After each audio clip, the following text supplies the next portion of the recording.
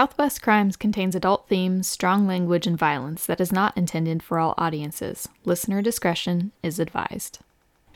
Hello, everyone, and welcome to episode 18 of the true crime podcast, Southwest Crime. We are your hosts, Lauren Manguso and Justin Whitmore. And today we're going to be exploring two cases that have left investigators scratching their heads for many, many years. Both cases pertain to an all too familiar scenario of missing children, but for this instance, one case we have the identity of the child, but not the whereabouts, and in the other, we have the whereabouts of the child, but not the identity. Ooh. Now, before we dive into the stories, I wanted to briefly go over some data that I found while researching this episode that I thought was, worth sharing for this one and any, future missing children episodes that we do.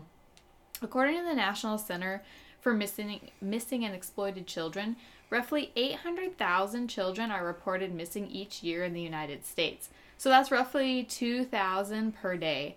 And of those, there are 115 child stranger abductions. So this is they're abducted by somebody who they absolutely do not know, have not been in contact before. Stranger danger. Exactly. And that means that the child, again, has been taken, and it's not anybody that they know. Which, if you think about it, that's really not that much. Like, when you learn about, like you just said, stranger danger, you think if somebody's been abducted, you always think it's some weirdo in like a van or something like that who just came and like picked up your kids, offered them candy. But in reality, it's mostly by somebody that they know. Yep. Or, it might be a family member. It might be like a friend of the family. It might be a neighbor that they've talked to. But I just wanted to preface this episode with that information to get your minds thinking, like maybe this could be an explanation for these cases. I don't know. I just thought that was a pretty interesting statistic and also terrifying. 800,000 children a year? Yeah. That's crazy. I mean, there's a lot of kids in the world, though. There are, but that's a lot of abductions. Yes, absolutely. Not great. I just got done watching this horrific documentary on Netflix. We can't cover it on the show because it was not in the Southwest, but it's called Abducted in Plain Sight. Yeah. I don't know if you're familiar with that one. But basically, like, the guy is, like, best friends with the family, and he's also a pedophile. And he ends up, like, being super obsessed with their 12-year-old daughter. I think she was 12 or 13 or something like that. And he ends up, like, taking her one afternoon. He's just told the mom he was going to take her horseback riding. And she's like, all right, just make sure she's back before, dinner or whatever. And then she's, like, missing for days and days and days. And she ends up him and her end up being missing for like a total of like 32 days, I think it was the first time. And he took her down to Mexico and married her because back in the 70s, it was legal to marry a 12-year-old in Mexico. So, they're much terrifying. They're much more progressive these days with a consenting age of 14 in Mexico. Hey, I'm not talking, consenting age, it is what it is. That's fine. But this guy was a straight up pedophile. So. Oh, yeah. I mean, it's creepy and weird and gross, but. That, I highly recommend that documentary if you ever got, I've time. heard about it before. I can't remember if I've heard a podcast on it or actually... It's I haven't terrifying. actually watched it, but... It's terrifying. And the thing that pissed me off the most, not to go off on a tangent, I will wrap it up in just a second, but not only did this guy go off and marry her, like basically abduct her for 30 days in his motorhome, but then he came back. The family continued to stay in contact with these guys. The wife had an affair with him. The dad had an affair with him, had a homosexual affair with this guy, and then like a year and a half later, he abducted her again. Okay. It's like, no. It was in Oklahoma, that's what it was. That's why I can't do it. But yeah. I was like, God, you guys are so gullible. What the fuck is going on? So they say truth is stranger than fiction, because if you made that up, people would be like, that's terrible writing. Yeah, that that's would never happen. Stupid. But it did.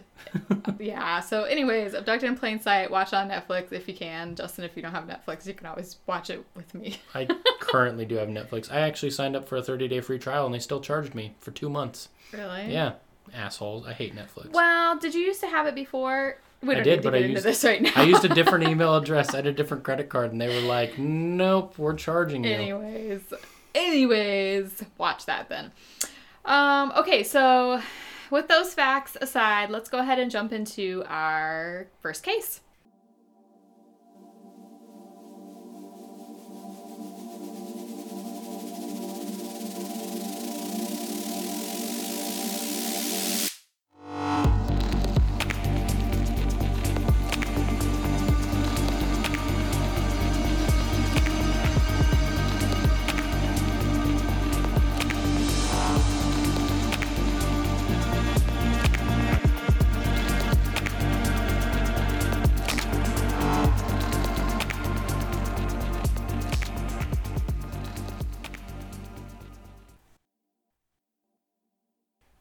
Our first case is the ongoing investigation of Randi Layton Evers.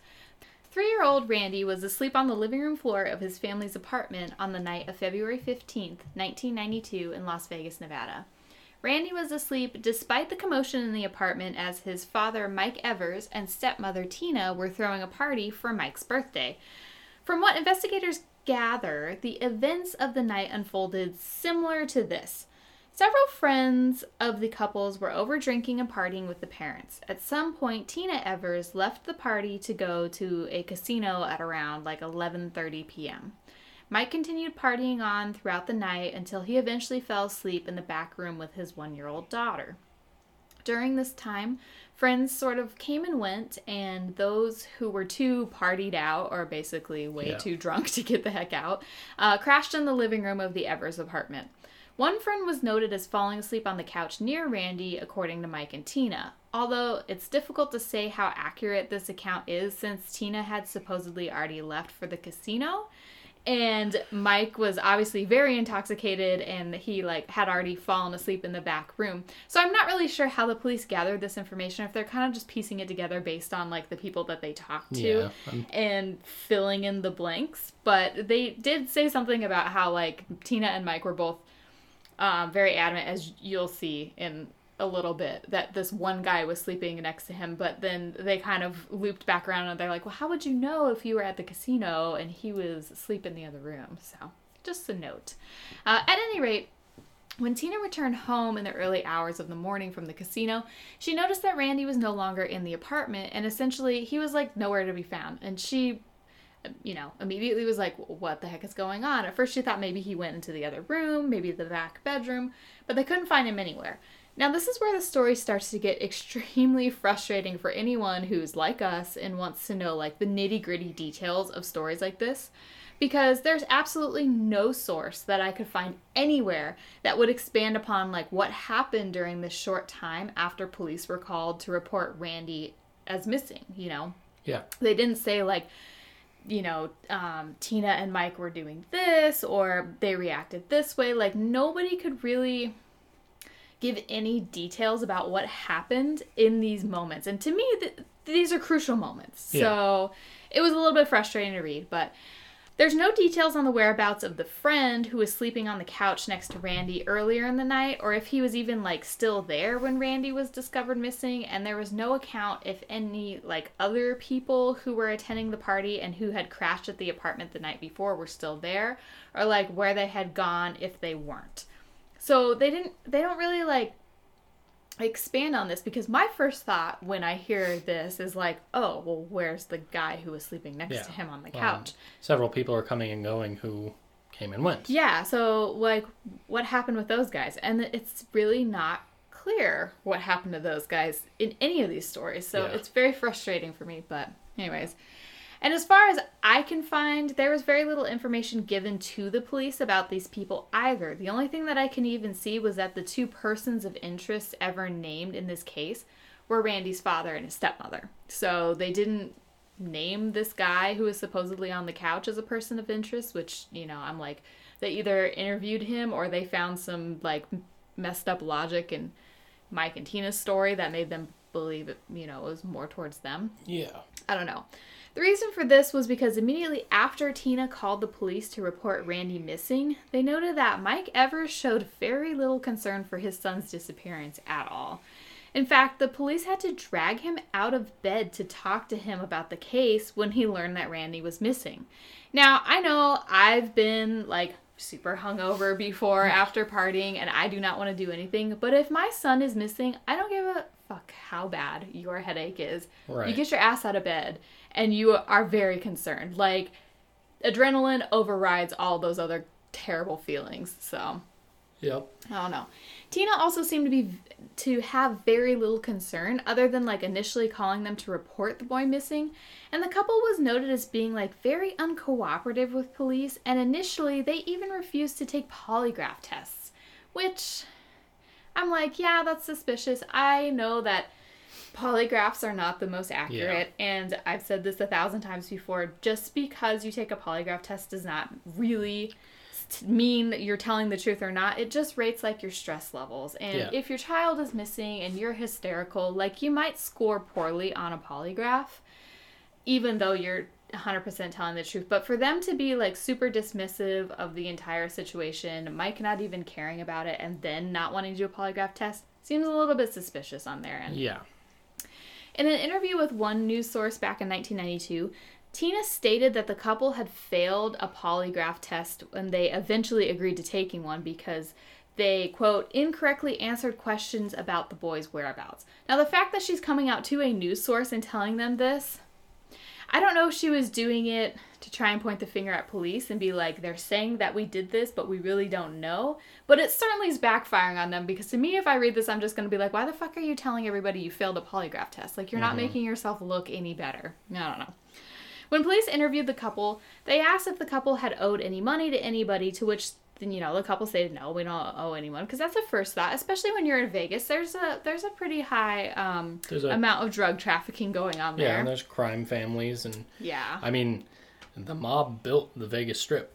Exactly. So you don't know. You know, they could have gotten into some bad dealings. But not to say the mob kidnaps kids. They usually don't do that. But yeah. The point being is there is a seedy underbelly in Las Vegas that people can easily get involved in. So it's a valid question, but, you know, they were like, no, we don't owe anyone any money. The couple later became the center of a grand jury investigation, which they refused to testify in. And because of the lack of evidence in general with the case, the two were never charged in connection with Randy's disappearance. So they kind of just dropped it there. Like, we don't have enough evidence for or against this case for anything about this little boy. Yeah. So it kind of just went cold. Another major driving factor in thinking that the parents were involved were the inconsistencies, specifically in Tina's story. She gave to the investigators like this story about the events of the night before, and initially the couple both corroborated the story that she had left for the casino and that Mike stayed home and continued to party before passing out in the back room. However, later when interviewed again by herself, Tina changed. I mean, she was interviewed by herself both times, but the second time she's by herself. She didn't go in at the same time as Mike, and her story changed a little bit. She stated that around 11:30 that night, her, Mike, and several friends from the party left together to go to the casino, and they left Randy in the presence of an adult male friend who was passed out on the couch. When the couple returned home at 3:30, I saw that look, Justin. When the couple returned home at 3:30 a.m., Randy was gone. But this story also didn't make a whole lot of sense. She never mentioned anything about the 1-year-old daughter that they clearly had. Like, what did they do with her? Did they just leave her in the back room? Yeah. Like, what happened? Or if the man was present or gone when they got home. Again, like I said, no matter what, if even if only one person went to the casino, like, if you're leaving this kid sleeping next to this guy on the couch, when you come home and the son is missing, is that dude there or is he not? Right. And they never really specify that. It also begs the question, were they really this negligent to, like, leave their kids alone?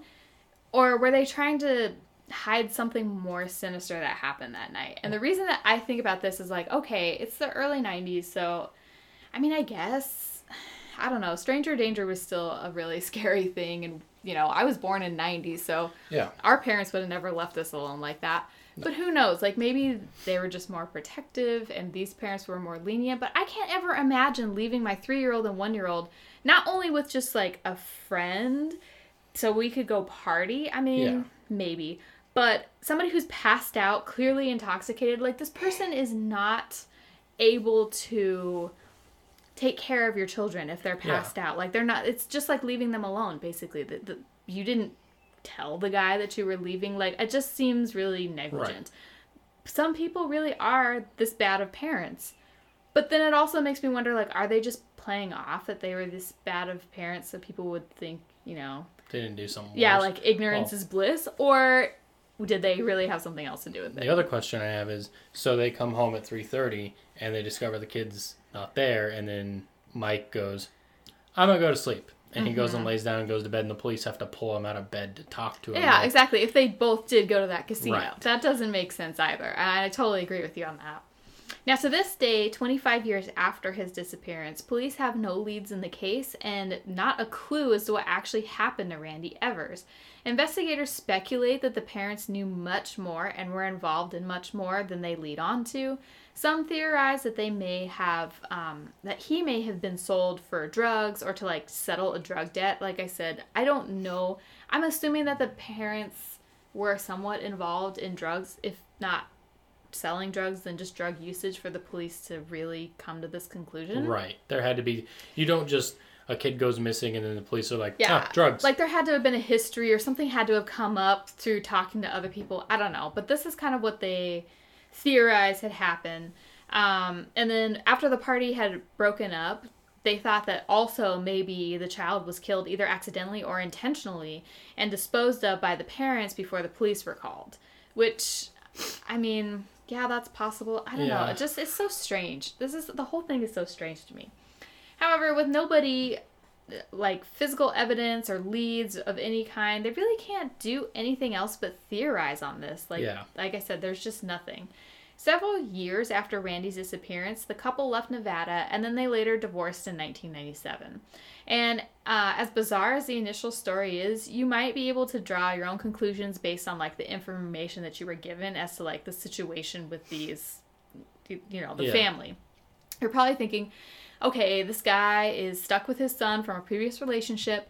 Him and Tina are obviously more focused on having a good time and, than not. They weren't being parents. They didn't want to be parents. They wanted to party it up and celebrate his birthday. Casey Anthony. Basically. But they have Randi in their home probably because, like, the biological mother didn't want him, or even worse, like, she was a worse parent than Mike was, and he got stuck with him. But that actually wasn't the case at all. Randi did have a mother who cared very much for him by the name of Alexis Maynard. And get this, she actually had full custody of Randi at the time of his disappearance.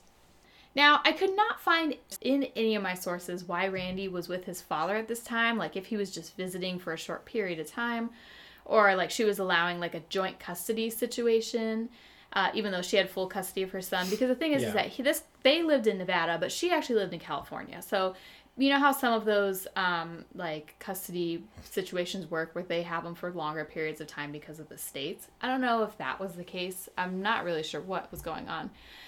But to make the situation even worse for her, more than a week had gone by before she was ever made aware that her son was missing, and she didn't learn it from Mike at all. Like, Mike did not say anything to her. Yeah, I know. That's even more fucked up. Yeah, he didn't say anything. She found out when the FBI came knocking on her door. She was in San Diego at the time visiting a friend, and the FBI came knocking at her door because they wanted to investigate whether or not she had taken him. And although police initially thought that it was possible that she had maybe come in the middle of the night to take Randi back during this time, she was quickly ruled out as a suspect. She did not have him. She did not know that he was missing. It was very obvious that she had nothing to do with this. Alexia was obviously devastated by this news and took it extremely hard, which is more than you could say about his father and stepmother. In an interview with one news source, Maynard said that the experience of her son disappearing changed her as a person forever, and she had such a difficult time processing the traumatic event that she had difficulty raising her eldest daughter, who was eventually taken in by other family members, which is really sad. She later went on to move to Texas and raise 2 other children without issue. 20 years would actually pass before investigators would officially follow up with her on her missing son, though. So after this, they didn't say anything to her about this case for another 20 years, which I think is just crazy. I can't even, I don't know. She was asked to provide a DNA sample back in 2012 because they thought they may have found Randi alive, but the sample ended up not matching, so that's a shame for her. Mike Evers passed away in 2014, so we'll probably never hear anything from him. Yeah. And if Randy's still alive, he would be 22 today. He was last seen wearing black pajamas, shirt, and black pants with this blue diamond pattern on the knees. He had light strawberry blonde hair and blue eyes. Naturally, if you know anything about what transpired on the night of February 15th, 1992, or the whereabouts of Randi Evers, you are urged to share this information with the Las Vegas Police Department. We'll have their number, as well as an alternative, anonymous contact, as we always do on our website. And yeah. Our second case takes us to Madisonville, Texas, where on September 17th, 2016, a black suitcase was discovered alongside Interstate 45. In the suitcase were the remains of a little girl wrapped in large black trash bags. The girl was wearing a pink dress with butterfly designs on it, a pair of socks, and a size 4 Parents' Choice, which is a Walmart brand, diaper. But more interesting than her clothes was a feeding tube that was found in the suitcase with her. The girl was believed to be between 2 and 6 years of age and had been dead for 3 to 5 months before her actual discovery on the interstate. Oof. Yeah, really sad. Now they say 2 to 6 years for her age, which is a huge gap in age and like physical appearance, by the way. I was like, how's that possible? But here's why. The girl was believed to have a condition called micrognathia, which is a condition that affects the size of the jaw development and thus renders you the need for assistance with eating. Like basically your jaw is underdeveloped and so you can't ever eat on your own. You have to be fed through a feeding tube forever. That makes sense. So with that, they're thinking like maybe malnourishment or just like they aren't growing as quickly because you're not getting the same amount of nutrients. Yeah. And so that age gap is kind of taken into account there. And this was also based on the examination of the skull as well as the discovery of that feeding tube with the body. Yeah. But the reason for the huge age range is because it's possible that the girl was much older than her appearance of like, she looked like she was probably around 2 years old, but they think not only could she have been like malnourished just from this condition, but they think that she could have been severely malnourished from neglect. Again, she had this condition and she would need constant care throughout her life. And if somebody didn't want to take care of her or wasn't doing their due diligence to take care of her, like this could have been a result of it. Upon initial discovery of the body, information was released to the public to try and help identify the child, but really like very few leads came in of any value at all. Nobody really had a clue as to who this little girl was. Forensics continued working several angles to try and gather more information on this little girl, including using a CT scan of the skull to render a 3D image of what she may have looked like, since the body was already pretty badly decomposed when she was discovered. The pictures are actually pretty remarkable, and we have them up on the website for you to check out, but you can definitely see a little girl looking like that. You can see, like from what they had, which is basically a decomposed skull with like some hair on it. They did a pretty good job. I was impressed. Yeah. The child was noted to have thick brown hair and was initially thought to be Caucasian or Hispanic descent, but after DNA genealogy was performed, she was found to actually be of Native American descent. Pollen taken from the girl's clothing and hair were analyzed and found that she was most likely from or spent time in southeastern Arizona, southwestern New Mexico, or northern Mexico in that adjacent area. Although forensics believe strongly that she was probably in southeastern Arizona. They think that's where she probably was from. All right. After this information was given to the public, several leads came in, including a woman from Tucson, which makes sense, who claimed that she hadn't seen her granddaughter since 2015. But further investigation proved that it was not the same girl as the one that the lady was talking about. It's been almost 4 years since the discovery of the Madison County Jane Doe, and still nobody knows who this little girl is or what actually happened to her. Investigators believe the child was probably being neglected, and she either died from neglect itself or from intentional death as a result of the parents or caretakers like not wanting to care for her anymore because she required quite a bit of care just because of her condition. And yeah, that's kind of all that we have on that one. That one is super sad to me because it's like very rarely do you... I don't want to say very rarely do you have Jane and John Does because we get them all the time, but very rarely do you have something like this with a child. Right. Because with adults, people aren't taking... I don't know how to describe it. People aren't keeping as many tabs on them, I guess you could say. If a person goes missing, if an adult goes missing, that could just be they just picked up and moved and left, and it's not. It happens. It's not that unusual. Yeah, like it puts that little bit of doubt in the back of your head. It's like maybe they just ran off. Yeah, maybe they just went off. But you know that a 2 to 6 year old is not going to do that. When a small child goes missing, there's foul play. Yeah. Pretty much every time except for like when they go to pack a teddy bear and go, I'm running away from home, and they go to like Safeway. Like I know. So this is extremely sad of a case for me. That, and it's also extra sad is like, why would you kill your kid or let your kid die if they have a special needs or disability? Yeah. Because there are so many programs out there to help take care of those children, or you could put them up for adoption, and there are people out there who would take those kids, and there's people out there who will take care of them and not mistreat them, because murder isn't the solution for anything. Not only that, you're creating a huge problem for yourself. Yeah. Like, don't you think other people are going to notice that your child who requires a feeding tube is no longer present, and you didn't have a funeral for them, and you didn't, like, what the fuck do you think is going to happen? Right. I don't get it. That doesn't make sense. Like, there's just something in my brain that seems to not be in some people's brains, that like, when I have a problem, I don't go, maybe I should kill someone. Right. Murder, like, it's always a solution. Yeah, that's not the, like, for me, that's the, never do that, because that creates way more problems for you. It does. It does. I don't know. It's just terrible. I think the lesson of any of these stories and any week that we spend is murder is not the solution. Right. It's not. Right.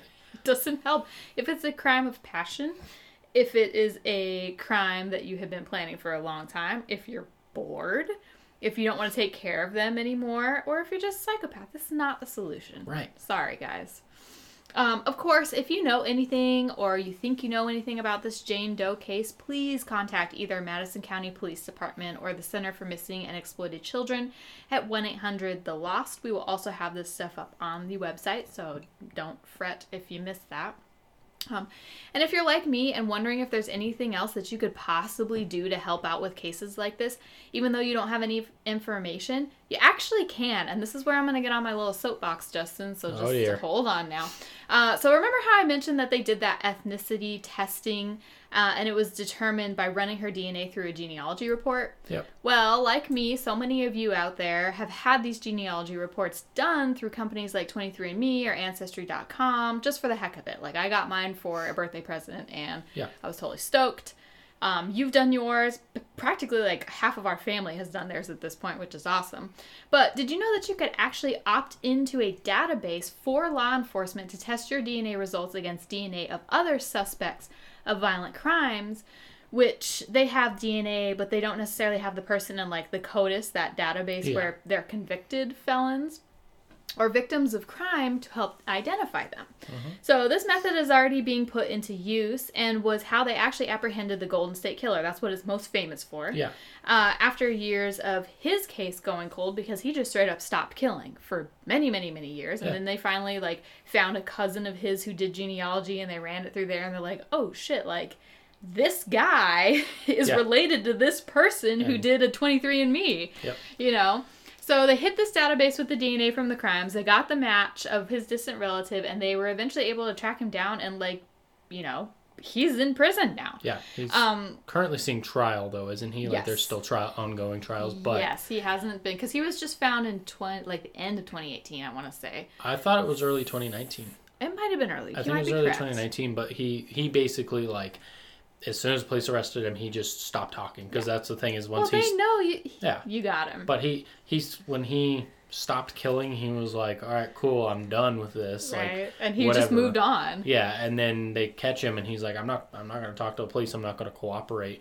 Like, that's the weird thing about him, though, because most serial killers, even though they have a dormant period, and then they go back on it, and as soon as they get caught, they're like, well, let me just tell you everything. Yeah, well, he's unusual in two reasons. One of them is that because he doesn't want to talk at all. He doesn't want to, like, gloat. But the other reason is because like you said, most serial killers will have a downtime, and then they go back into their, like, berserker mode of going crazy. Yeah. He just straight up stopped, and he had, like, absolutely no intention. He stopped for, what was it, like 20 years or 30 or something like that. And as far as they could tell, like, he had no intention of killing another person again. Yeah. He was just going to live his life out, and that's very unusual. Yep. Like, usually they don't go that far.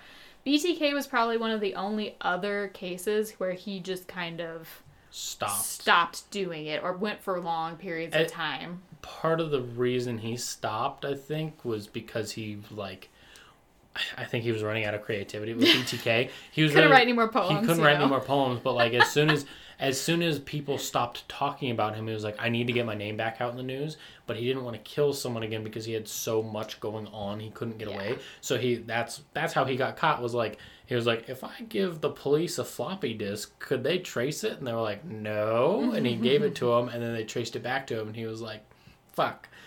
Yeah. That was... And you know what I think about this entire situation with the Golden State Killer? I bet he's just sitting there in his jail cell right now being like, fucking Cousin Fred or whatever. Yeah. Like, why the hell did you have to go and do that? But good, but good for him, right? yeah. Good for the cousin, not Golden Exactly. State Killer. Yes, good for the cousin or whoever it was. I don't know if it was a male or female. I really don't. But anyways, off of our tangent, the database that I'm talking about or that I use is actually called GED Match. And what you do is you create a profile, you upload your raw data because, like, for me, I did 23andMe. I also have Ancestry, but I just use my 23andMe. You can go onto your 23andMe account, say download your raw data, and it will, like, literally give you, like, if you were going to sequence your genes and look at it from a biology standpoint, and it gives you all the A's and the T's and stuff like that. Like, that's what it is. You get the raw data from this website, and then you choose which parts of the information that you want to share. So you don't have to give all of your information if you don't want to. You can just choose from this thing, like, do you want law enforcement to view your DNA? Are you okay with GED Match using your DNA for research? Because they do research and they do other things with DNA information aside from just helping law enforcement. It helps, like, better the algorithms and things like that. And if privacy is a concern to you, because it is for a lot of people, they're not so willy-nilly to give up their DNA like I am. They are, like, extremely transparent. They have a very easy to understand document that covers what they do and do not do with your DNA results, what your options are to opt in and out of, and, like, exactly in plain English what their privacy policies are. So if you're interested in checking that out, you know, that's cool. If you end up not wanting to do this, that's totally fine too. No shame in that. But seriously, genealogy matches are the forensics of the future. Like, when I say we are going to solve so many crimes this way, we're going to. This is the way of the future. It's because, like, if you as an individual commit the crime and you're not able to hide as well from anyone who shares genealogy sites, then, like, it's perfect because it's incredibly phenomenal. Like, you could go, not that you ever would, Justin, but you could go out right now, murder somebody, cover your tracks because you're this amazing person. We'll never, ever, ever find you. You're not in CODIS because you've never had a felony. You've never had to have your DNA run, anything like that. But because I have my DNA in this database, they link it up to this and they're like, boom, he has a sister who did 23andMe. They find me. They find you. That's amazing because it has nothing to do with the actual person. Justin's giving me shifty. It has nothing to do with the actual person at this point. It's anybody that they're related to that has their information. And all you have to do is just make it available at this database. So if that's something you're interested in, we will have a link to GED Match on our website for you to check out. And that end of soapbox. I believe mine is on there as well. I guess I have to go into my 23andMe settings and be like, share it, but they keep sending me emails. Yeah, so you can share that way, but you actually have to go into this physical, it's called gedmatch.com, and you physically go in there, you make an account, and then you upload that raw data, because you're giving this place, like, permission to let law enforcement. But this is the exact website that helped find the Golden State Killer, and it helped find a couple of other less prominent killers or suspects, but still, I mean, I'm serious. This is the way of the future. I'm so excited about it. So cool. Anyways, that's all we got for you today, folks. Tune in next week for another full-length episode. Subscribe on Apple Podcasts, Google Podcasts, SoundCloud, and Stitcher. Like us on Facebook. Follow us on Instagram and Twitter. And as always, until next time, be careful out there and don't get kidnapped. And also, as we said, our mantra of the day is, murder is never the answer. Exactly. Bye. Bye.